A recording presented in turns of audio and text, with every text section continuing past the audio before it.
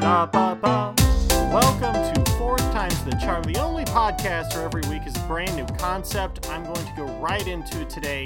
As a lifelong fan of action figures, particularly wrestling action figures, I am so delighted to have on the podcast today Jack Slime of Figure Collections. If you have ever been interested in the making of an action figure line, you're going to enjoy today's episode. Once again, huge shout out to our biggest fan, Brennan. If you would like to be our biggest fan, send us a message on Instagram and use the term Bone Crushin'. And with that said, let's say hello to Mr. Jack Slime. The official WWF action figures. You ready to crunch somebody's bones? I knew that you were. How's it going, Benza? You little punk. Hey, wait just a minute. Oh, no. King of the Iron Rungs featuring Stone Cold 316, only at Target. Because Stone Cold said so. Over the last several years, we have seen an evolution in the role of action figures on the public conscious. What was once relegated to attention grabbers for children decades prior has since evolved as those same children have grown up. Cheap Masters of the Universe figures from decades ago are now being remade as premium collectibles with extreme detail and articulation. In the wrestling world, the revival of the 1990s Hasbro WWF figure line has been firing on all cylinders across multiple companies, including Mattel's own licensed WWE line, Zombie Sailor's Heels and Faces line, and of course, Cella Toys' Retro Waves. Our guest today is leading the charge on the first retro revival of the late 90s bone-crunching action WWF figure line from Jakks Pacific, which was at the time one of, if not the first, mass-produced wrestling figure line that promoted playability over gimmickry. Working with Cella Toys, this first wave will see the release of Ultimo Dragon and Sonny Ono, Dwayne Gill, FKA Gillberg, Adam Bomb, and already up for pre-order, the Blue Meanie. We invite to Fourth Times the Charm, the brainchild of 2022's bone-crushing wrestlers, the owner of Figure Collections, Mr. Jack Slime. Welcome to the podcast. I asked you this about 20 seconds ago before we started recording, but now that it's official, how are you? Hey, I'm still good, and it's good to be here. Good to be chatting with you guys. Yeah, absolutely. It's I grew up on the bone crunching action figure line. And so once I started seeing the Hasbro revival over the last 5 years, I was just sort of hollow inside because I never grew up with those. So like they mean nothing to me. And so For sure. When Cella and you first announced this partnership to bring the bone-crushing wrestler line into reality, it felt like something that we weren't going to get, if not, maybe 5 years down the line. And here we are in 2022 with the first one already up for pre-order.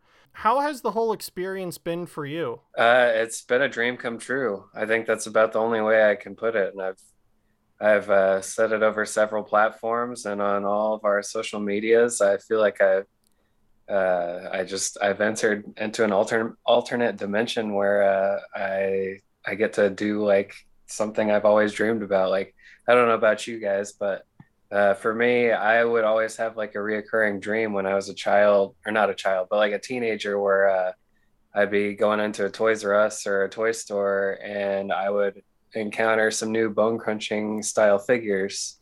This would have been long after they would have, been at retail. So this is like, and now here we are, and I'm the one, well, not just me, but my team of people are leading the charge as far as getting these kind of back in the hands of people and part of their collection. So it's a lot of fun.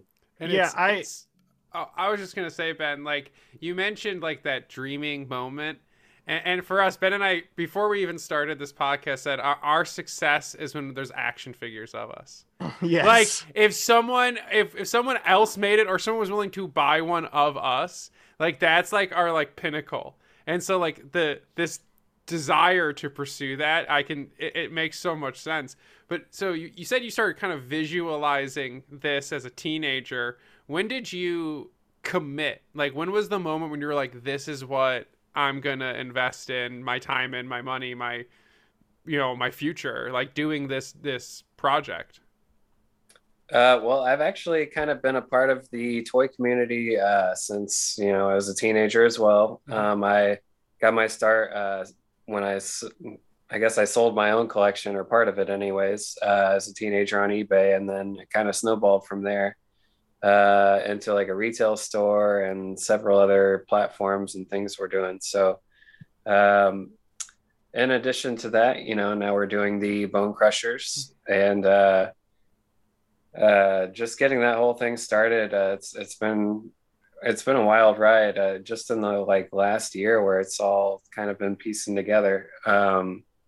I reached out to a toy company, Cello Toys, and I was already working with them in regards to selling the retro Megastars. And I kind of came to them with the idea, and they loved it. And from there, I've just been outreaching to wrestlers and just pitching. And I've said before as well, I think the worst thing that can happen is somebody says no or ignores you. So I'm not afraid to ask anybody, in regards to the toy line. So I think you're selling yourself a bit short, actually, for your bone crushing figure days. I feel like even to this day, Figure Collections is probably the biggest resource of quality action figure photos on the internet. You have your signature backdrop, which while I was growing up looking at figures online, it seemed like every single one of them had the same FC background. Amazing. And so how did you, growing up, how did you sort of get into figures, and what were your favorite toys growing up? Was it Bone Crunchers? Yeah, absolutely. The first toy line that I have like a specific memory of collecting on my own would have been the Mortal Kombat G.I. Joe line by Hasbro. Oh, yeah. Which I think would have been like 94, 95, if my timeline serves. And from there, I started to discover wrestling through the WWF video games on Super Nintendo. Raw is War, I think it was called that. And then Royal Rumble is the other one. Yep. But yeah, those were a blast too. So then I found, I think it was the cover of WWF magazine that had Bret Hart and Bart Simpson on the cover. Yes. If you're familiar with that one. Yeah. That one drew me in because I was already a Simpsons fan, and I was like, all right, I already sort of like wrestling. I remember Bret Hart from the video games. And it just turned into me taping every WWF and WCW show on Mondays, and eventually Thursdays too. I was pretty hooked. I would have been about 10 years old at that point. Were you a WCW guy or a WWF guy? I was mostly a WWF guy. However, they had that whole thing where you could record the shows, or not record the shows, but like they would air WCW afterwards. Oh, okay. At least in our market they did. And then I also had like a VCR thing too, where I could just watch it on cable and then somehow like do that thing where you record it on your VCR on a separate channel. I don't remember how all that stuff really works now, but yeah, the art of DVR is lost to modern man. Yeah, the stuff we had to do to watch, and then all the tape trading stuff that used to go on back in the days. It's great that we don't have to deal with that anymore, but it is a lost art. I will say as a quick tangent, that for me as a music collector, that whole tape trading thing is still there, but for like really weird metal. And it's hilarious how much it still exists in like really niche weird worlds. It's funny. Yeah, there's some crossover for sure on that. Yeah. So how did the Figure Collections brand come about? Did you just have a bunch of figures and you were one day like, I don't know what to do with all these? Well, actually, the at least the name Figure Collections, that came about when my business partner now, his name is Josh, he started the website figurecollections.com. He's the one who kind of coded all that and did all the back end stuff. He created the database. So he's actually the one that we all have to thank for that. And then as far as the content, I was already doing the eBay store. It was called something else before. It was called Figure Collections. I don't remember what it was, but so when he started that, I just rebranded the eBay store to Figure Collections. Then we did all the logos, and the logos changed over time too. I'm sure you've noticed, but it's always been called Figure Collections since 2007. So how has eBay selling evolved in that time frame? Yeah, I can't imagine eBay in like 2005. It's way different. It was a much smaller community, I think, is the best way to put it. At least as far as the selling pool goes. Like there was only a handful of wrestling figure sellers back in like 2005 to 2008. Those are my golden years. That was like when I was like 15 to 18 years old, still kind of figuring out what I was doing. And it was a lot of fun back then. But yeah, there was only a handful of people, and just trying to get inventory back then. It was just like through message boards and going to like Toys R Us and hoping to find good stuff on clearance, and flea markets and whatnot. But Well, the one of whole my game changed. Well, no, I was just gonna say one of my favorite things about the figure collecting community is it seems like so many staples now of the figure community is made up of people who started out selling things and opening up stores when they were in their teenage years, like the guy who runs Ringside Collectibles, which right now is one of the biggest figure sellers in the country. They started out when the guy was, I think it was like 14 years old or something. And now he has warehouses full of action figures, and they need a Segway to get around the warehouse just to get to everything. Yeah, I'm really happy for those guys. It is kind of funny because I do have a memory of when I was maybe like 16 or 17 being like, hey, how do I like eventually work for you guys? And I was, I think it was maybe on like Instant Messenger with like John. I don't even remember how I got his like contact info back then, but I had it, and I was reaching out to him about all that. And I asked him, and he was like, oh, you have to go to business school, you got to get your MBA and all this stuff. And I was like, okay, sure. And then I went to school for business at IUPUI, and I was going to go through the Kelley School of Business. And I was like halfway through, and I was kind of realizing that all these people were there like trying to figure out what I was already doing on the side.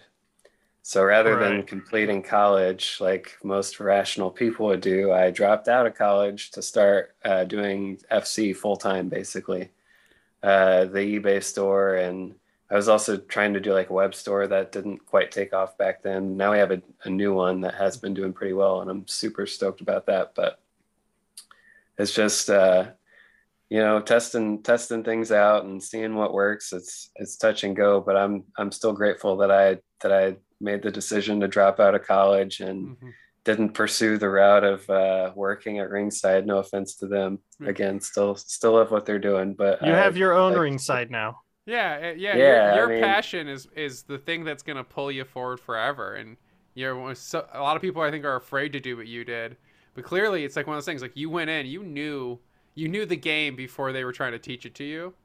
And then it's like at that point you're like, I can play this game. You're just teaching me what I know.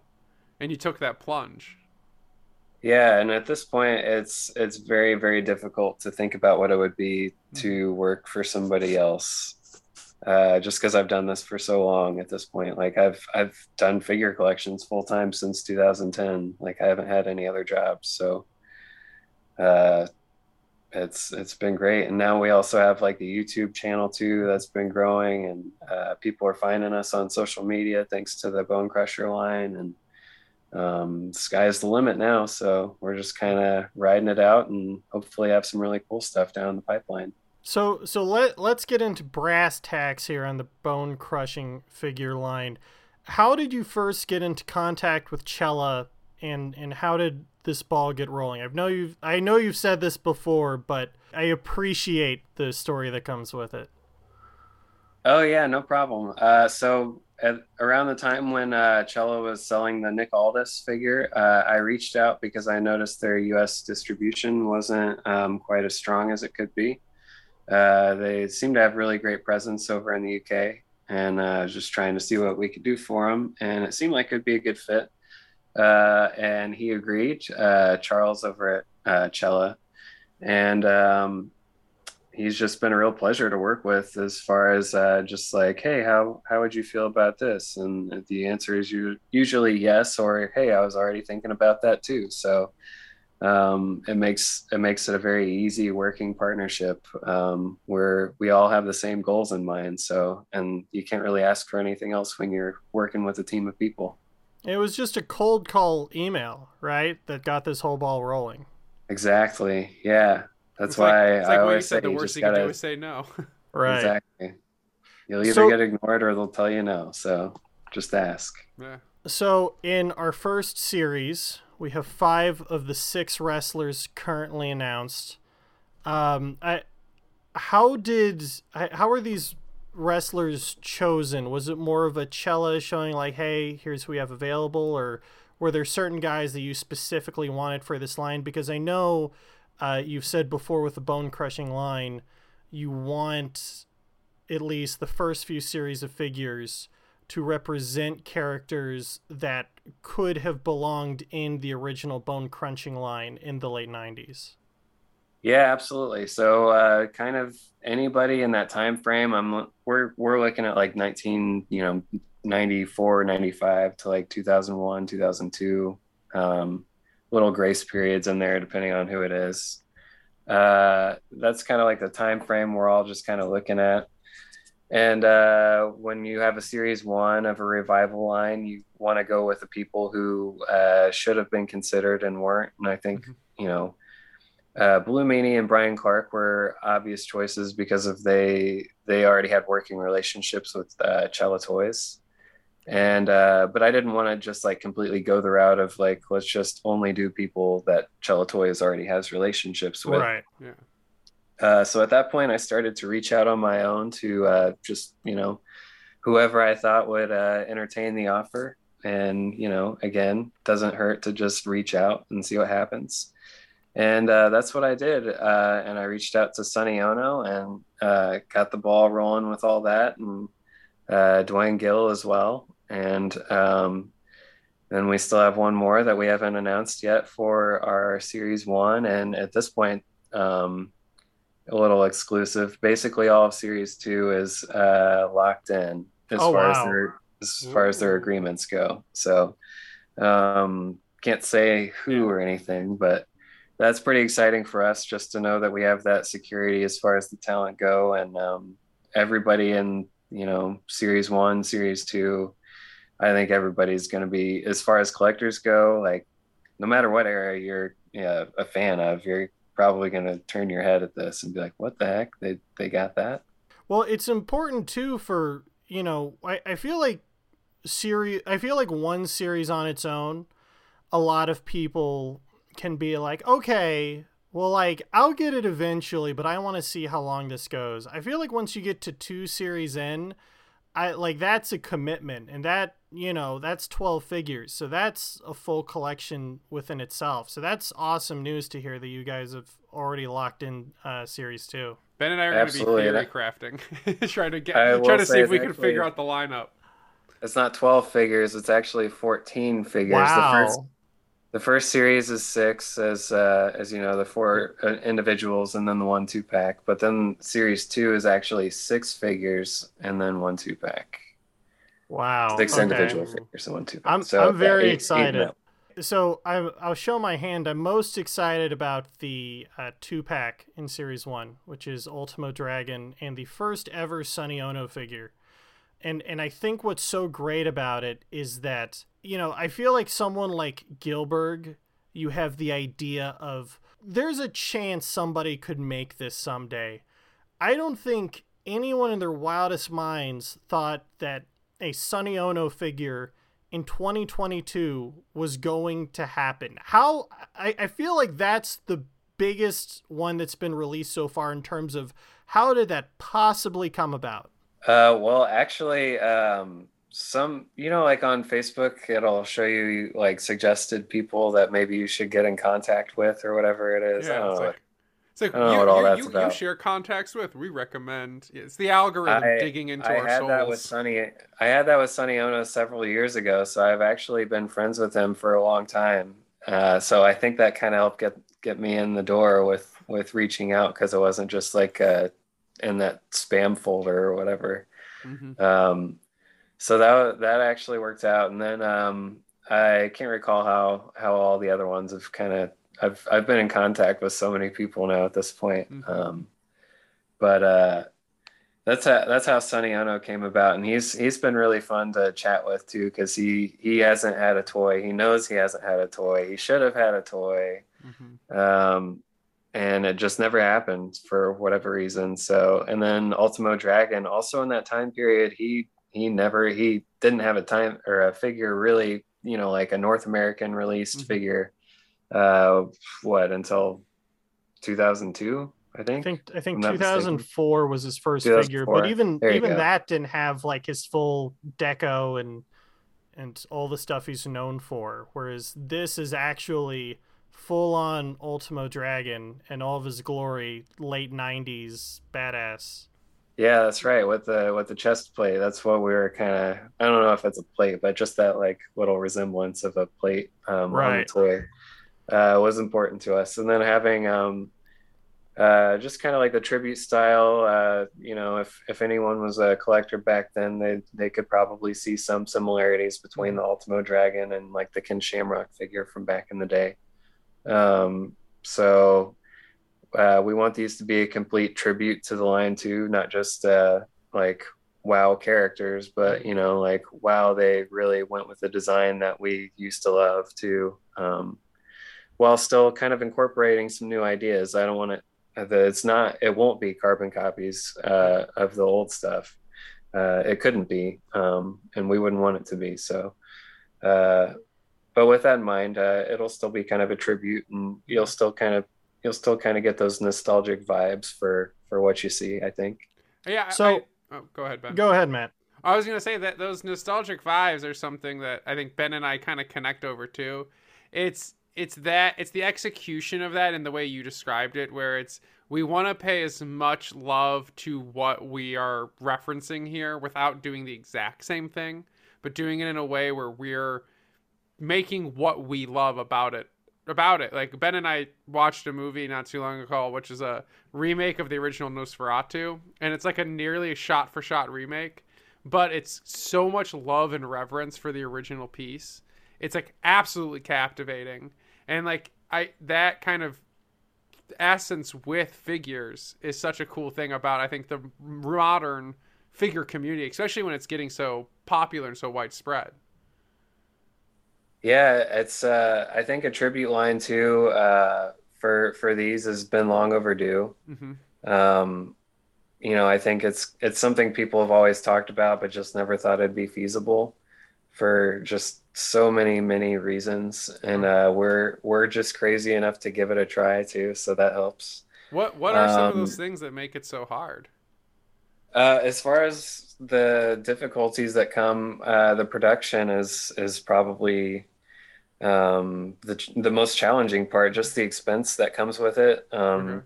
Because when you're dealing with the factories, you're not just like paying for the toy figures that, get produced, or like the packaging or the shipping. You're also paying for the molds that toys need to be like, injected into, or however you describe it. So that part in itself is the most expensive.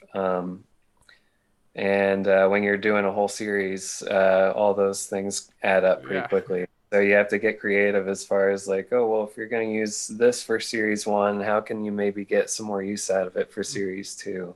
Right. Just to give the line longevity and, hopefully make some of your money back, because I think I've kind of been upfront about this too.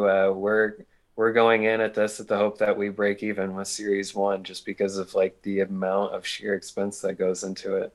Mm-hmm. And I think that we will, especially I'm gonna play my cards close to my chest, but the last person for Series One, I think is like it'll melt people's heads. So, um, you know, with that in mind, I think that'll kind of tell people like, okay, they're serious about what they're doing. It's not just gonna be like, um, the people who could have theoretically like won the European title or something like that. Like Yeah. it's gonna be like some big heavy hitters. So Yeah, it's without someone getting that too gets their own attention. Even, yeah, like the figure itself is like, oh, that yeah, extra exactly. grab.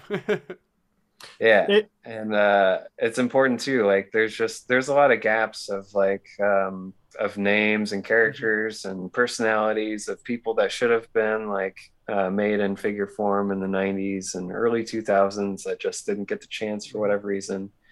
I feel like those people still get overlooked to this day, just because they don't have like a working relationship with like a professional wrestling company, hmm to get included in their toy line, which is a shame for a lot of Yeah. reasons. And I still think they're just as deserving, and they still deserve their spot in history. So this is kind of a way to honor them in that way. So, one question I do have is that leading up to the first pre-order of the Blue Meanie, you were very vocal about making changes based on fan feedback. You changed the color of Blue Meanie's shirt to reflect his appearance at WrestleMania 15. You actually delayed the pre-orders for Adam Bomb to slightly revise his lower body. How has that balancing act been between trying to listen to fan feedback, create an ode to the original Bone Crunchers, and also create something that stands on its own as a collectible? Because as much as you and I both love the Bone Crunchers, unlike the Bone Crushers, they were generally known for being much cheaper figures, whereas these are a lot higher quality. How has that balance been? Well, it's been a challenge to control from like a cost perspective. I was pretty upfront about it in a thread online that got shared, but basically the price point we were looking at initially was $45 with free shipping, hmm and a lot of people groaned at that, rightfully so. So we did what we could, again without cutting any corners, to get the price down lower, and we got it to 40 with free shipping. And there's also a lot of discount codes that are shared with our web stores, the Figure Collections shop and Cella's web shop. So if you know those discount codes, you can get the figures for even cheaper than $40 free shipping. So um, I think that's a great deal for something that's Yeah. we're only making like 1 to 2,000 of these per character. So with that in mind, that's as limited as like something you'd see at like a Comic-Con exclusive. Yeah, exactly. And those are priced generally like $40 or higher. Well, Now and not again, only that, but unlike the most of the Hasbro Revival figures, where outside of the WWE ones who are able to mass produce, they don't have their original functions, these bone crushing wrestlers have the actual crushing / crunching function that was in the original figures, which that attention to detail is absurd to me. yeah, these are actually, dare I say, more, well, they crunch more, they crush more than the original Well, one no, the did. old So ones crunched. These do it so much they crush. exactly. There's just too much crushing going on. But that alone was a very expensive development. It Mhm. wasn't just like the molding process, because you have to get that designed inside the figure, and then you have to get prototypes made with that designed inside the figure to know how, the factory needs to produce it. So And clearly not everyone was doing it. So like you had to really put yeah, your no, own this unique energy into it. yeah, it wasn't being done, as far as I'm aware of, by any toy company currently or in the last 20 years. So never before, never since. First time, only time. BCAs. It's like you're not only revitalizing this line of toys, but like this like type of toy, this type of collectible is unique in its presentation because of you reviving this technology, this feature from the past, which is really which is really cool. Especially like even out like beyond just the coolness of getting these wrestlers and getting them the figures that they deserve to have in a way that is so full of passion, but it's also bringing back this like aspect of these collectibles and these figures. Yeah, it's been really fun to get a lot of the feedback from that too, that particular aspect of the design. Yeah. Because when a lot of people were kids playing, excuse me, when a lot of people were kids playing with these toys, they didn't necessarily care about that particular feature. It was all about just like the motions and the way the toys moved, and just like the rubbery feel, or those particular elements. And for whatever reason, I think a lot of that stuff gets lost these days. But yeah, it's been fun to hear the feedback. And some people even now, like they're just like, yeah, that's cool that it does it, but I'm more interested because it'll look like stuff that I used to have when I was a kid. Right. So for those people, great. It'll just have that little extra feature. You have a big 2022 planned. What is, and I know that they're still being produced, but as a general idea for the timetable of Series 1, how should people expect them to come out? Is the goal to have all 6 out by the end of 2022? I think that's more than fair. I think by the end of 2022, everybody will see Series 1. And then by the end of 2022, our goal is to at least be gearing towards Series 2. In the future, I'll just say I've noticed a lot of independent toy brands heavily promote what they have going on in the future, and there's a good reason for that. A lot of companies need to rely on the pre-orders to be able to fund making the figures, which makes total sense. Not a bad idea. But in the future, as far as the bone crushing line goes, I would like to be as hush as possible, because I think one of the fun things when you're a kid, or when you were collecting back in the day before the internet was so rampant, when you go to a toy store, you didn't know what you were going to find. Yeah. Right. And if I can somehow recreate that by just doing a surprise drop for Series 2, then that's exactly what I'm going to do. Now with that, that will require a lot of teamwork, a lot of people who are going to stay hush about it. Then of course, a lot of funds, because then we're basically getting all of Series 2 produced before anybody knows about it. So this isn't set in stone or anything. This is just kind of like my thinking, or just kind of how I might want to approach things going forward, just because I think it'll be more fun for you as a collector, or everybody as a collector. Just to have maybe somebody wander onto our website and be like, what the heck, there's Series 2 on there? Right. So, when would you like to have the Blue Meanie figure out? So I'm thinking for Blue Meanie, he's more than likely going to be out by July. Okay. If it ends up being before that, then that will be fantastic, and I will get it to everybody before that.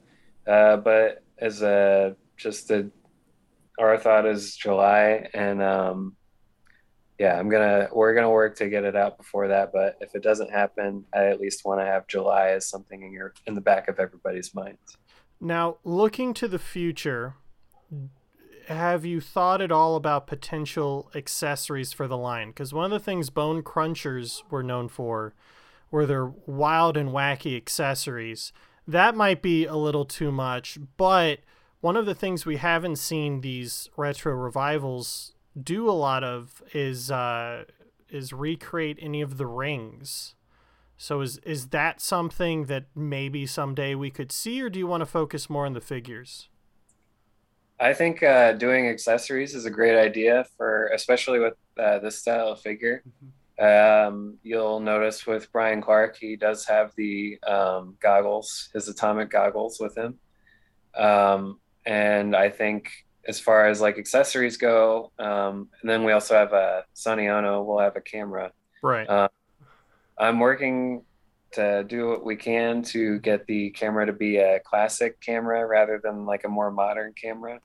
That was important to him, and it's understandable why, because nobody had a digital camera in the late '90s. So, and then as far as other accessories go, I want to explore that more. But as far as rings go, that would be a ton of extra costs. Yeah. Where we could be putting that money towards, say, like signing other talent, that sort of thing. So that would be my priority. As far as, us being an independent toy brand, we don't have unlimited funds. So I would like to see that money personally go towards, signing our talent. But other accessories, that's not impossible. That's probably the right answer. That's why I don't run a wrestling figure company. There's a great chance if Ben and I ever tried to make figures, there'd be a conversation like, okay, can we make the podcasting set? Like can you like reproduce my LA apartment and Matt's Chicago house, and like so I can put the figures where they're supposed to go? Like absolutely. Yeah, we would lose a lot of money. So, you're better than we are on this. That's why we haven't made a movie. Because if we made a movie, like I'd end up crashing a car for the thing and be like, oh, I gotta pay for the car.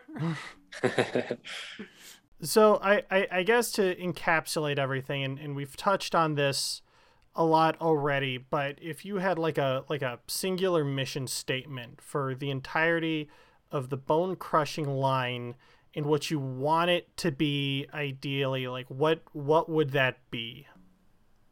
Ideally, simply put, it's going to be a tribute to the 90s. I, being someone who grew up in that era, I don't think you can have too many tributes. I know some people get a little tired of the nostalgia. I'm not one of those people. Nostalgia is my job, pretty much. Yeah. I live it every day. I'm around toys that are like 30 years old, sometimes older. And I love it. Like there's not a day that goes by where I'm like upset that I have to go to work. Like I love every part about it, and I'm excited to make the Bone Crushing line part of my daily work. And I already kind of have been in a lot of ways. So I think simply put, just that it's going to be a tribute to the 90s. My one big hope coming out of this, and I don't know what's going to happen with it, but my dream is that I'm going to get one of these Bone Crushers, I'm going to open it, and it will have the same new figures smell that those figures had like 25 years ago. That's fingers crossed. I will tell you that is also one of my goals. It's important to me. I even did an unboxing video on the YouTube channel for Figure Collections where I got a good whiff of the toy, just because like that's one of those things that I have a very specific memory of. I'm hoping we can get that too. It's one of those things where anyone who didn't experience it is like, what is wrong with you people? You're smelling your toy. But it's like, if you know, you know. It's a drug. I will never forget the smell of two things from my childhood. It's the smell of Blockbuster and like sitting in the VHS section, and just like the smell of like that, and the smell of the 7-Eleven, which happened to be next door to the Blockbuster, but it's where I would buy Mad Magazine and WWE magazines, WWF magazines when I was a kid after going to Blockbuster. And I just like, it's like the scent of those places is so ingrained in me. It's like you could like throw that at me when I'm like 80 years old and I'll be like, I want a Slurpee. I feel you there. I'm that way about the bowling alley. Okay, yeah. That's a good when I walk into the bowling alley, it's like, yes, I'm at home. Yeah, I don't know why I feel that way, but that's how I feel. It's like there's those memories. They're like golden memories attached to these places and these environments that our brains just like, this is my safe place. Like this is what gives you those dreams. Like you have like those moments are so solidified in your mind, your brain can't help think about it any day of the week to the point where you're dreaming about it. Absolutely. I got 2 more questions for you, and then we'll let you go. Sure. Question number 1. When are we going to hear who the 6th and final person in the line is? in series 1? Oh boy. I want to give you an exact date, but I worry that my partners will kill me. Okay. Stay tuned on that one. Okay. I trust me, it's killing me to keep it inside. But also I will say one of the advantages too of not revealing all of your your secrets is if you need to make any adjustments, you can make adjustments and nobody will ever know. And if things turn out for the better, then that's what happens and everybody will be happy. There we go. And then when those future announcements are coming, Ben and I can get you back and we can tease Exactly. the rest of the world. There you go. Perfect. My final question, we're going to bring it back. What is your favorite bone cruncher and what is your least favorite bone cruncher? Oh man, I think that's I'm gonna go with I'm on the record as saying probably Series 2 Bret Hart is my favorite, but for today I'm gonna revise that answer just to give you something fresh and say my favorite is Ultimate Warrior from the Survivor Series box set, the one in green. That's a good one. Yeah, based on the In Your House video game. Exactly. I've got a lot of fun memories of that toy. And then as far as your question on what is the worst one, at least in my opinion, I think the very, very worst one was probably Steve Austin from the Best of 1998 / Livewire series. Is that the one with the gargoyle face? Yeah. Yep. It might have even been the Stomp figurehead. Yes. The one they used for underwater siege or whatever they called it. Yeah, I don't know if Stomp really counts as bone crunchers or not, but if it did, mine would be the Stomp 2 Austin.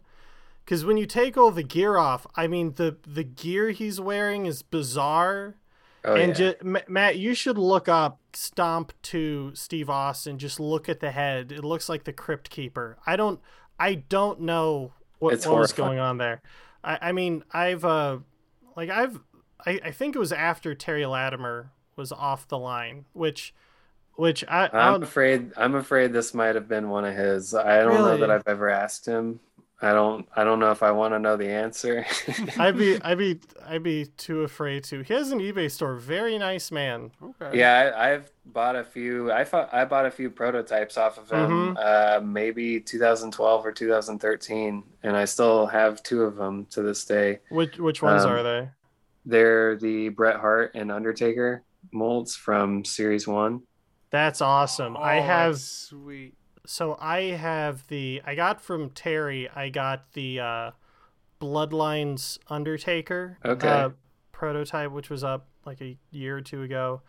And then I got from someone else, I got a hard copy prototype of the Goldust from Series 1. Yeah, Series 1 people unite. My favorite would probably be the Series 1 Razor. That was the one I let go to help fund a pet surgery. That's right. Yeah, I think we messaged about that back then. Yeah, we did. You're very Yep. kind about that. Thank you. Yeah. One day I will have enough money to afford that. Someday. I've had to sell Magic cards for like the same reason. It's like I just happen to have this, and it's you got to do what you got to do. Nothing is more important than family, though, and pets count for that. So Razor went to a good place for a good cause. Yeah, absolutely. The surgery was very expensive, but I say anything under $5 million for my cat was a pretty good deal. Yeah, cats are great. Cats are just like cranky roommates that speak another language, and that's why I love them. Yeah, and I have a 130-pound dog that I would sell my soul for. Like, cause he's like a giant teenager who just lives in my house, but loves me more than a teenager could. And I would go to the ends of the earth for that thing. It's worth it. It's for, like Ben said, it's for family, and it's for the support of those things that you're gonna remember forever. Just like these figures, just like what we do here at the podcast. It's to help people remember those things that should be remembered forever. Exactly. I'd do anything for these animals. I got a couple dogs too, so I feel you there. Well, Jack, thanks for joining us today. We appreciate it. Let everyone know how they can follow you, support you on all your things, and where they can pre-order the Blue Meanie and any future Bone Crushing Wrestler releases? Absolutely. So you can check out Figure Collections eBay store at figurecollections.com/store. You can check out the Bone Crushing line at shop.figurecollections.com, as well as the other Cella Retro Megastars figures. You can check me out on my YouTube channel at youtube.com/figurecollections, where I do action figure history and do unboxings here and there. I think that's pretty much everything, right? Oh, and then social media too. Instagram figure_collections. There you go. Awesome. And we'll have links for all of that when we make some announcements about this episode. And thank you so much, Jack. It was genuinely a joy talking to you. What I love about this, because as Ben said, I'm not the biggest figure guy, but I love talking to people who are doing things they're passionate about. And it's awesome hearing someone else because I've known Ben forever now, someone else who's as passionate, as deep into this, and has just like such a drive to make sure that everyone finds out about it.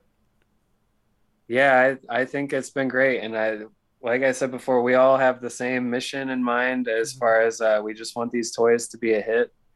And it seems like you guys are, on common ground with all that. Oh, yeah. So hopefully I keep running into more people like you. It'll tell me that the line's going to be a success. There we go. Hey, one last thing, Jack. What's the name of one person who under no circumstances will ever be part of the Bone Crushing line? Ooh, I hate to throw anybody under the bus, but Vince Russo. Okay, great. So now I'm going to edit this and drop in that the sixth figure is Vince Russo. So we got the line. Thank you we for got that. it. We got the line. We got the loud audio. This whole podcast was just for that line. Oh, man, what a rib. All right. Thanks, Jack, so much. Thanks, Jack. Absolutely. Thanks, guys. It was fun.